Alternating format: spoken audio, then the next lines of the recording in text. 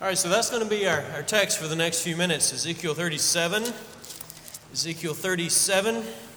This is one of the 5 big prophetic books in the Old Testament. If you don't know where Ezekiel is, it's in the last third of the Old Testament. It's one of the, Isaiah, Jeremiah, Lamentations, Ezekiel, and Daniel. Those 5, we call them usually called the 5 major prophets because they're big, they're long books, and we're right near the end of Ezekiel. So I hope you'll join us there while we spend a little bit of time reflecting on this pretty neat text in the book of Ezekiel. I'm glad you're here today. Hope you're having a good weekend. We appreciate your presence, of course, and it's always good to be with God's people here. Let me set the stage for Ezekiel 37.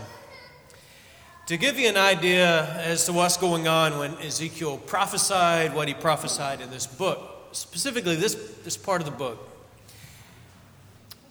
Things are bad, okay? Things are really, really bad. And that's why you've got this image, this very visual image that God takes Ezekiel to this place, and you got these dry bones there.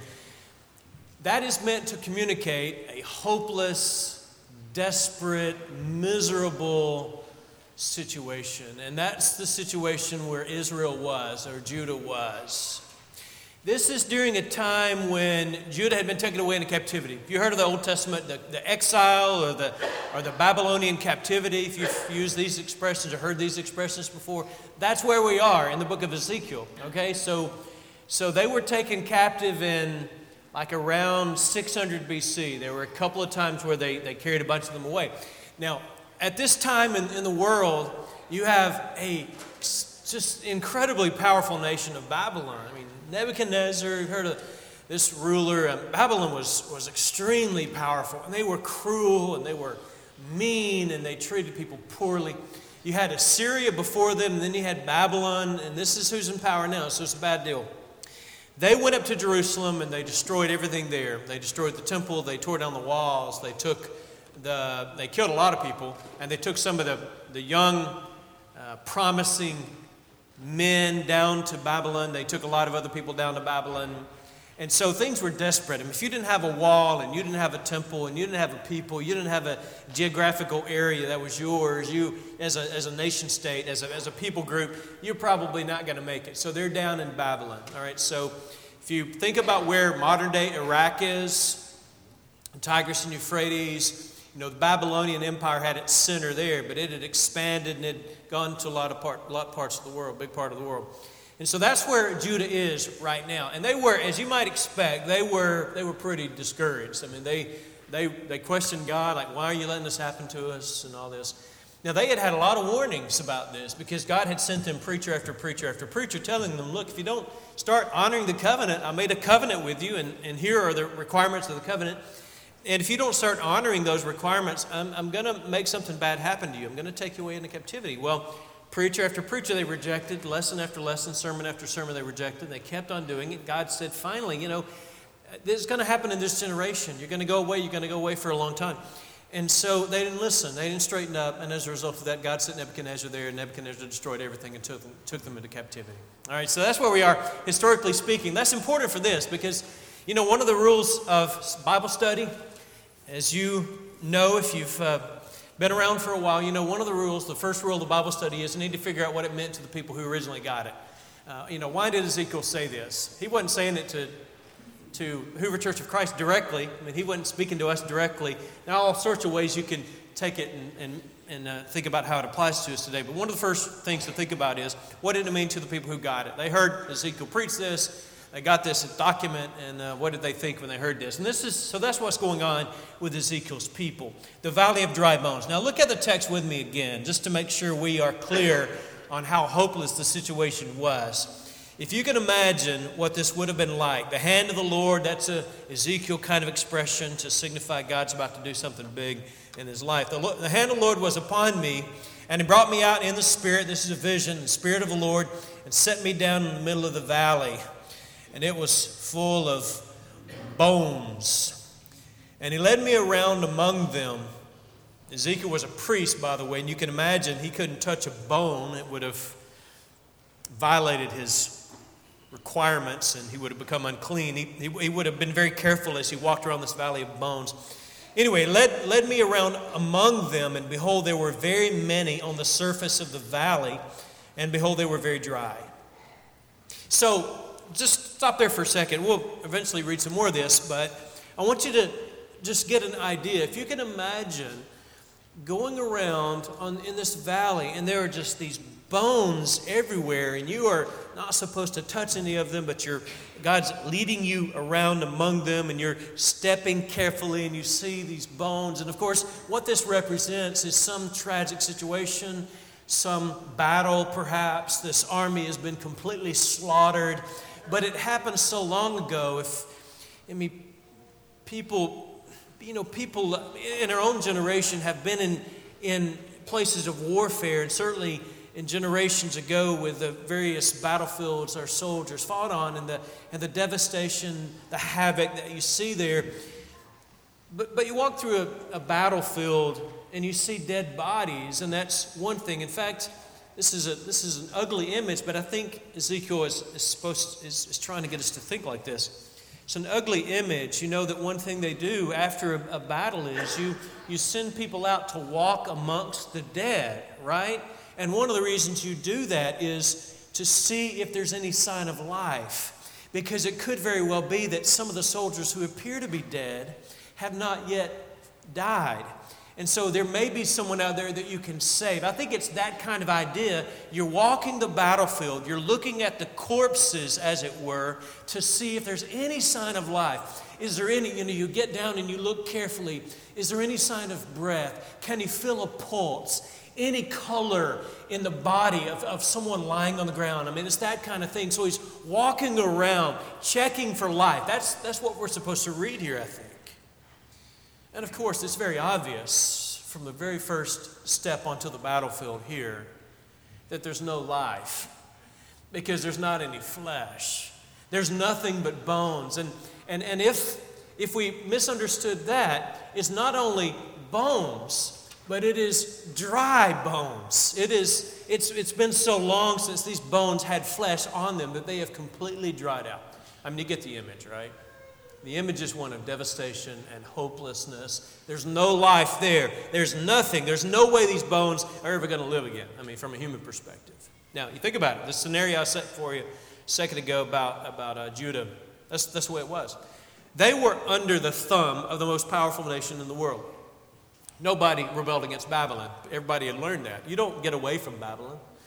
You don't, get enough soldiers to say, hey, King Nebuchadnezzar, we're going to go back home, and if you don't like it, you can go to battle against us. You don't do that sort of thing with Nebuchadnezzar. It doesn't go well. I mean, they were extremely powerful. And so this analogy that God is communicating through Ezekiel is, you think about those bones. Any hope of life there? Is there any way those bones are going to stand up and walk around? Any way? No. There's no hope. Same thing with Judah. So that's the idea. The valley of dry bones in verses 1 and 2. But look at this. So he asked the question, verse 3. Son of man, can these bones live? Now I think it's interesting how Ezekiel answers this question, because he says, Oh Lord God, you know. Why did he answer like that? I think Ezekiel knows God a little bit. He knows God can do some amazing things. By the way, they didn't have a fully developed kind of thinking about resurrection back then in the Old Testament. You and I think about resurrection. We celebrated communion a moment ago. We look forward to our own resurrection one of these days. And so we've got a lot more information about resurrection because of the New Testament. But in the Old Testament, they didn't have all that. They weren't as familiar. They didn't think about resurrection a whole lot because they had this idea. When you study this in the Old Testament, this kind of comes through again and again. When you died, you were dead. That was it. That was it for you. I'm not saying they didn't have any kind of an inkling. They did maybe have an idea that something awaited beyond what they call Sheol, the abode of the dead. Maybe they had some sort of idea, but it was very murky, very, just kind of nebulous, this idea of any kind of resurrection. They dreaded the tomb because they didn't have a whole lot of hope that was going to be anything after that. Now, they're going to get an idea in the New Testament, but they didn't have much of an idea in the Old Testament. So when Ezekiel answers this question, I think he's kind of like hedging a little bit. God says, Ezekiel, can these bones live? Well, from a human perspective, Ezekiel might have thought, no, they're dead. I mean, these bones are obviously dead. Not only are they dead, they've been dead. And not only have they been dead, there is no sign of anything that's going to bring them back to life. So from a human perspective. But he thinks, I'm talking to God here. God can do amazing things. And so I think he kind of doesn't really answer the question. He says, oh, Lord God, you know. And that's a way of saying, well, I don't think so, but I don't know how I'm supposed to answer this. I think it's kind of interesting the way he answers. So God said, oh yeah, by the way, I mentioned this, but make sure we get this. Judah had no hope in Babylon. No hope. No hope. No way they're getting out of there. You don't get out of Babylon. You don't go back to your homeland. It doesn't happen, okay? So there was no hope. That's the parallel. So the answer to that would be, for them, there's no way. So God says in verse 4, prophesy over these bones and say to them, O dry bones, hear the word of the Lord. So Ezekiel is asked to preach to a dead audience. Now, I've preached to some dead audiences before. None here, by the way. But I have preached to some dead audiences before, but nothing like this.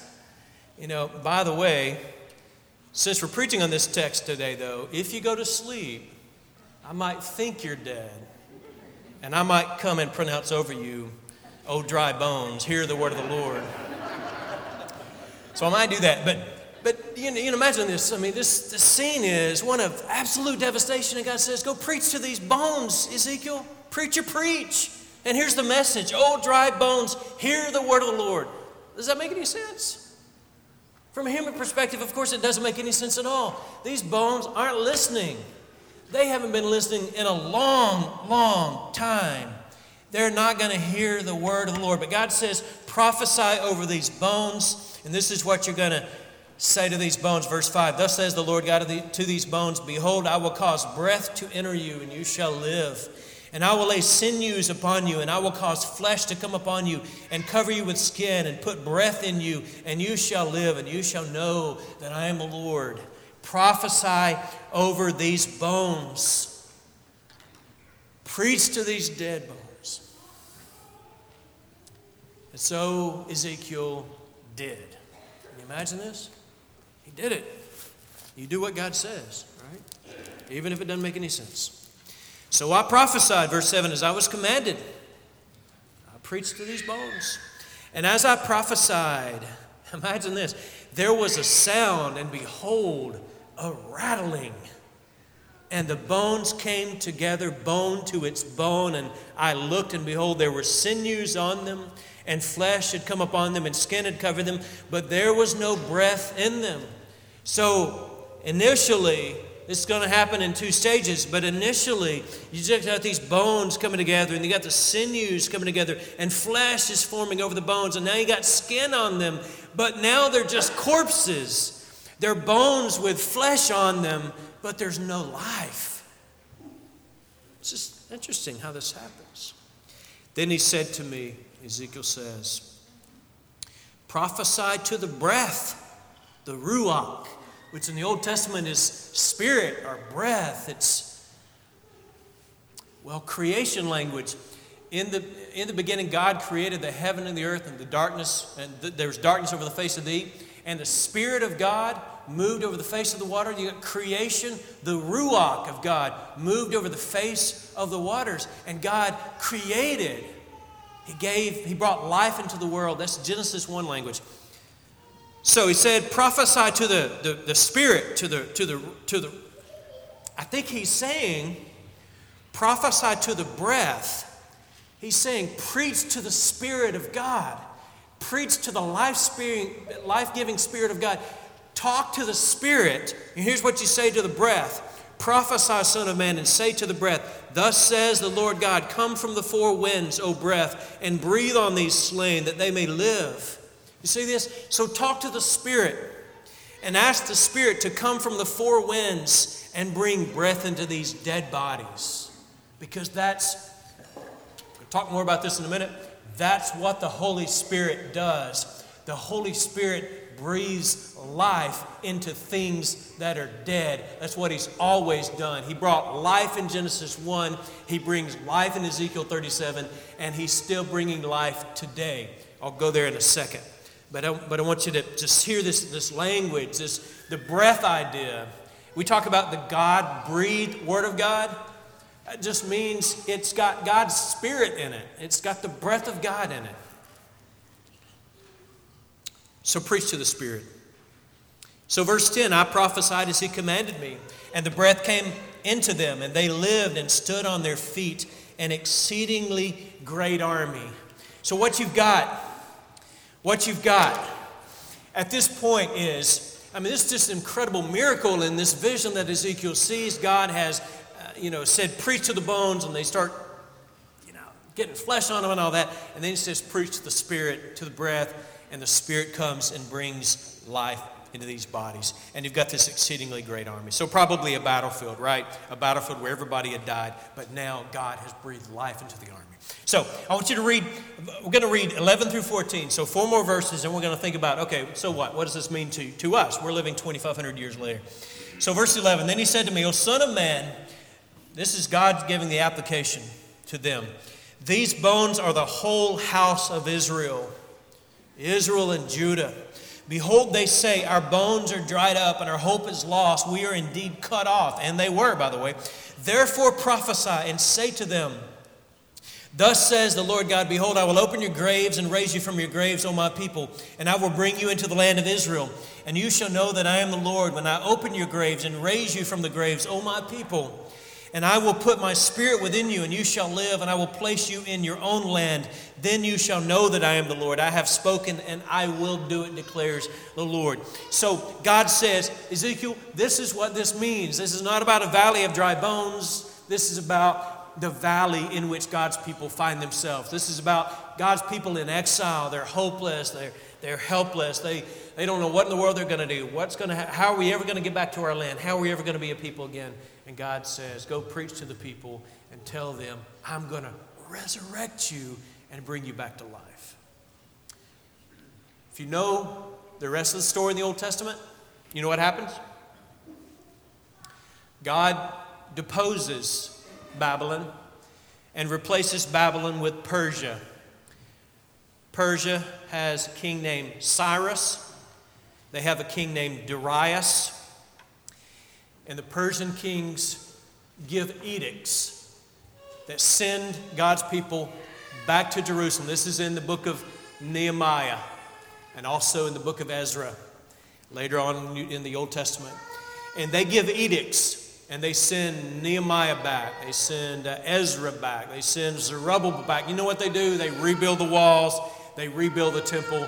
And the people of God come back to Jerusalem. They come back to Judah. And they occupy their land once again. That's what this is talking about. A dead people in Babylon become a living people in Judea once again. That was the message that God's people heard when they heard this sermon. But we don't live in Babylon, do we? And we're not in exile. So what do you do with a lesson like this? Do you stop at this point and say, okay, well, it meant something a long time ago, right? So that's pretty neat. 2,500 years ago, it meant something pretty neat. Let's go with me for a minute to the book of Colossians. Would you do that? Colossians, I want to go to the New Testament. Think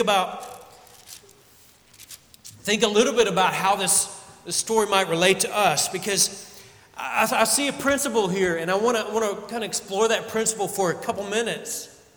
And the principle is as we said already a time or two, is God's Spirit is a life-giving Spirit. Where God's Spirit goes, there is life. And that was true in Ezekiel 37. It was true in its application in Babylon. God's people were dead. God's Spirit entered the scene, and they were made alive again, and they were given their land back. You know, what happened... And I mentioned this earlier, but we gathered around the table a minute ago. And what we celebrated there was an act of the Spirit of God. We commemorated the death of Jesus. We thought about the 6 hours on that Friday. I appreciate John's words and prayers as well, because he reflected on this idea. We don't merely commemorate the death of Christ in communion. We commemorate the death of Christ from the perspective of a post-Sunday, from after Sunday. We commemorate the death of Christ that's informed by what happened Sunday, because without Sunday, without the empty tomb, the death of Christ would have been merely another death. There were lots of people who were crucified. But when God sees death, God wants to bring life. And the single most important event ever is what happened that weekend when Jesus died on the cross, and then Sunday morning he was resurrected. And in Colossians 2, there's this new, really there are lots of places like this. I want to go back to Ephesians in just a second. But in Colossians, Paul is talking about Jesus. He's talking about the deity of Christ. But he gives us an application here. Colossians 2, listen to this, verse 13. And you who were dead in your trespasses and the uncircumcision of your flesh, God made alive together with him, having forgiven us all our trespasses. I want to go back two books to the book of Ephesians, and I want to read just something else. Paul is praying for the church at Ephesus, and he says to them, God is going to do some amazing things in you, and I am praying that God will give you a spirit of wisdom and of revelation, the knowledge of him. That's Ephesians 1:17. That he will enlighten your hearts, verse 18. That he will help you to know what the hope of your calling is, verse 18. That he will help you to know the riches of your glorious inheritance, verse 18. That you'll be able to perceive the immeasurable greatness of his power toward us who believe, that's verse 19. But here's where it's all grounded. I want you to see the connection here. According to the working of his great might, verse 20 of Ephesians 1, that he worked in Christ when he raised him from the dead and seated him at his right hand in the heavenly places. You see what Paul is doing here in Ezekiel 37. I'm not suggesting to you that Ezekiel 37 is talking about the resurrection of Christ. I'm only suggesting to you that what we see there is a principle of God is a life-giving God. He is God is a spirit who breathes life into dead things. And we see the culmination of that, the ultimate realization of that in the tomb of Jesus when God raised him from the grave. But then it's interesting to see how God uses that moment. It's that, and the longer I read the New Testament, the more I realize this changes everything, and it permeates everything that we do.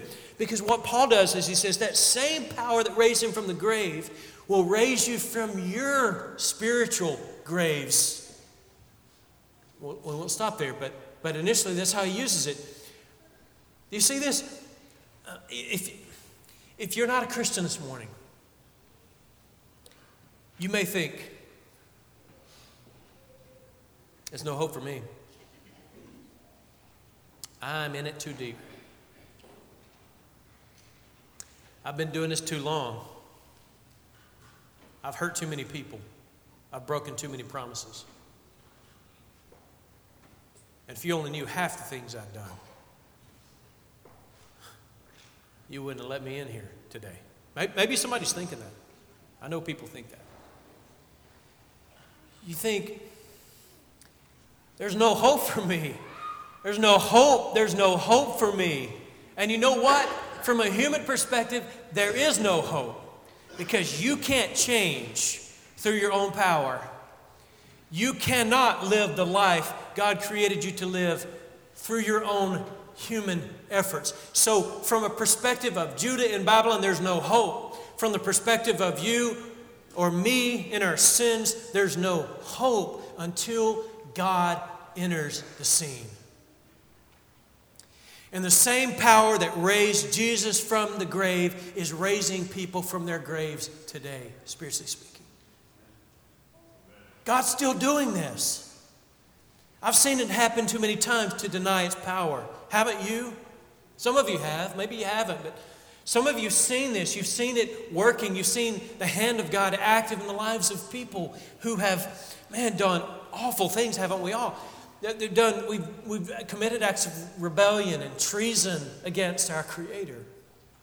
And we wonder, can these dry bones live? And God's answer is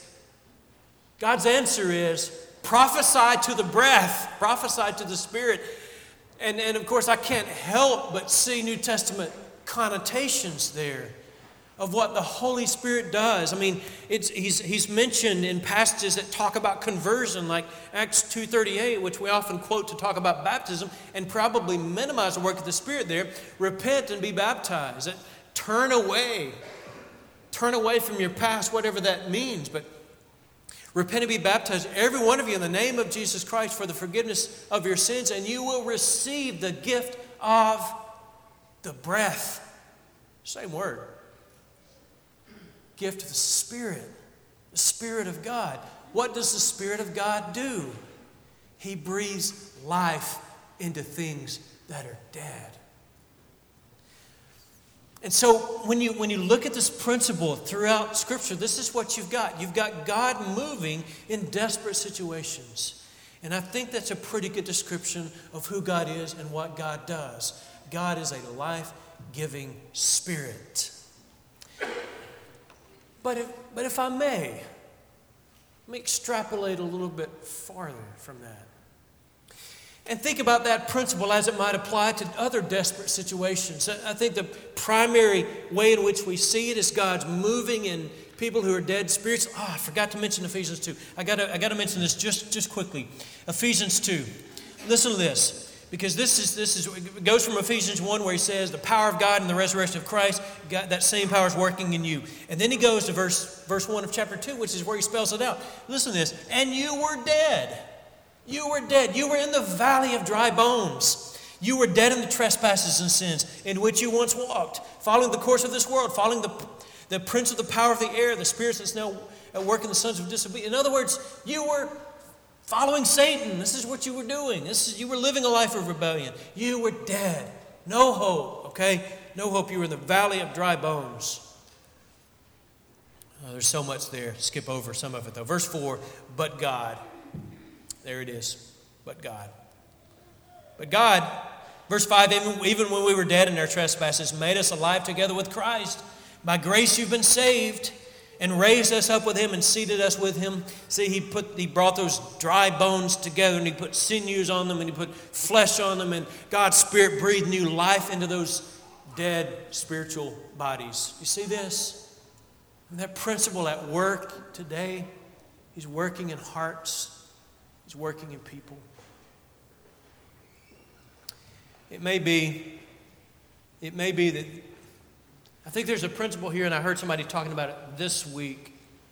I listened to a sermon on Ezekiel 37, and the preacher in that, he was using it to talk about missions, which I thought was an interesting application of it. Missions and evangelism. And he was using this to think about how, you look at somebody, and maybe you got somebody in your family, son or daughter, sibling, parent,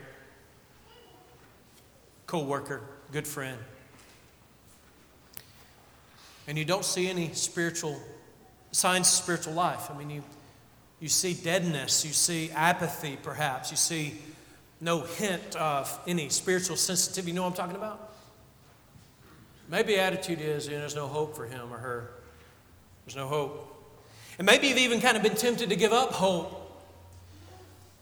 Don't ever give up hope. That's one of the messages we might take away from this, and that is God's still acting in human hearts today.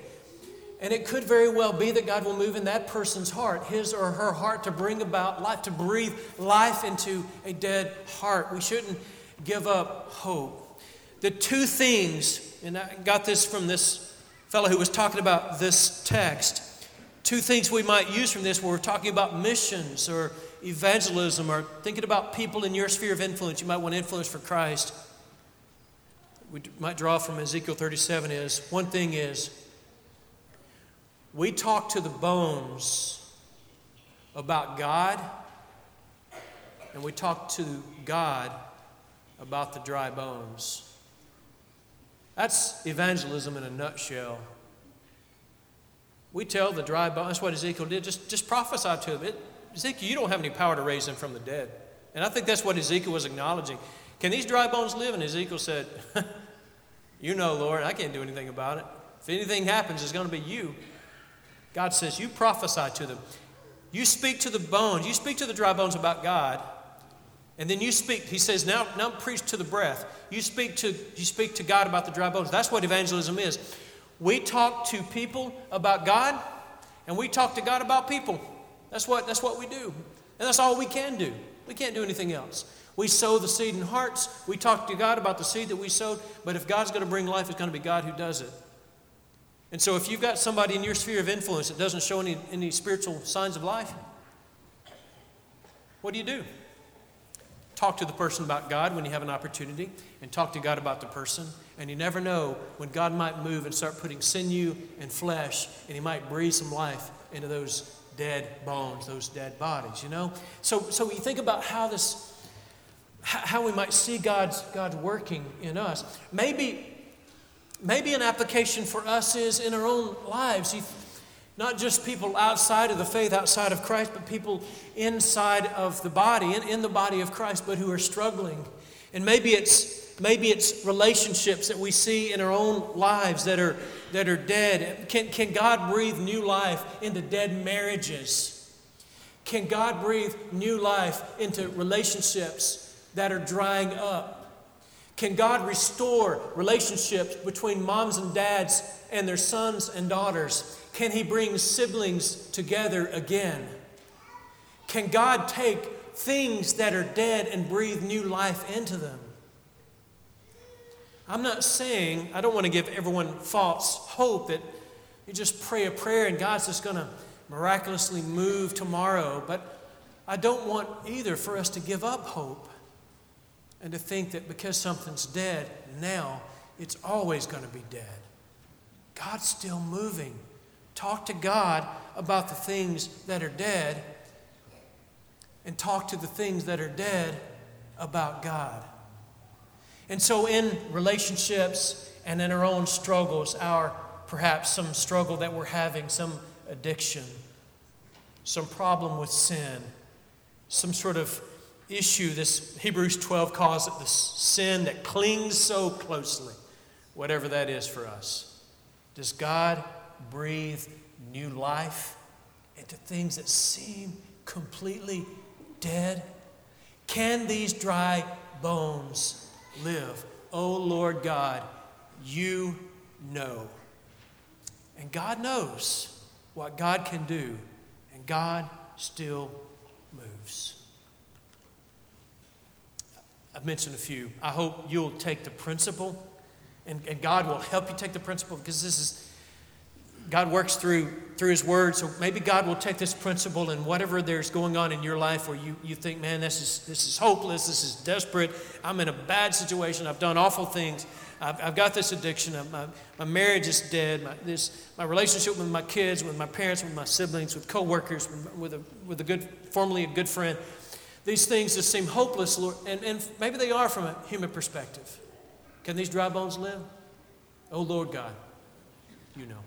If you're not a Christian this morning, one of the reasons we're here is so that we might be able to share something like this with you. And this very much applies to all of us, regardless of where we are, but it certainly applies to people who aren't followers of Jesus. And maybe you're in the camp that I mentioned a moment ago. You think, man, I don't know. I've done some pretty bad things, and I'm a sinner. If you've come to that point in your life, you're at a wonderful place, because you've gotten over the hardest part, and that is acknowledging that you need something outside of yourself, and you can't fix all this stuff yourself. You just can't do it on your own. Because once you realize that, you fall to your knees, and God breathes life into people. He still does that. You come to faith in Jesus Christ. You express that in baptism as you turn away from whatever your past involves, and God breathes new life. You're resurrected from the grave, from the water, and you're resurrected from your spiritual grave, and God brings new life. All of this is looking ahead to an ultimate resurrection where God is going to breathe new life into all of his people at that final day. If you're not a Christian today, we urge you, confess your faith in Jesus Christ. God wants to breathe life where there's something that's dead. If you need to come to him today for the very first time, maybe you need to come back to him today We urge you, we beg you, stand, let's sing, and I hope you'll come.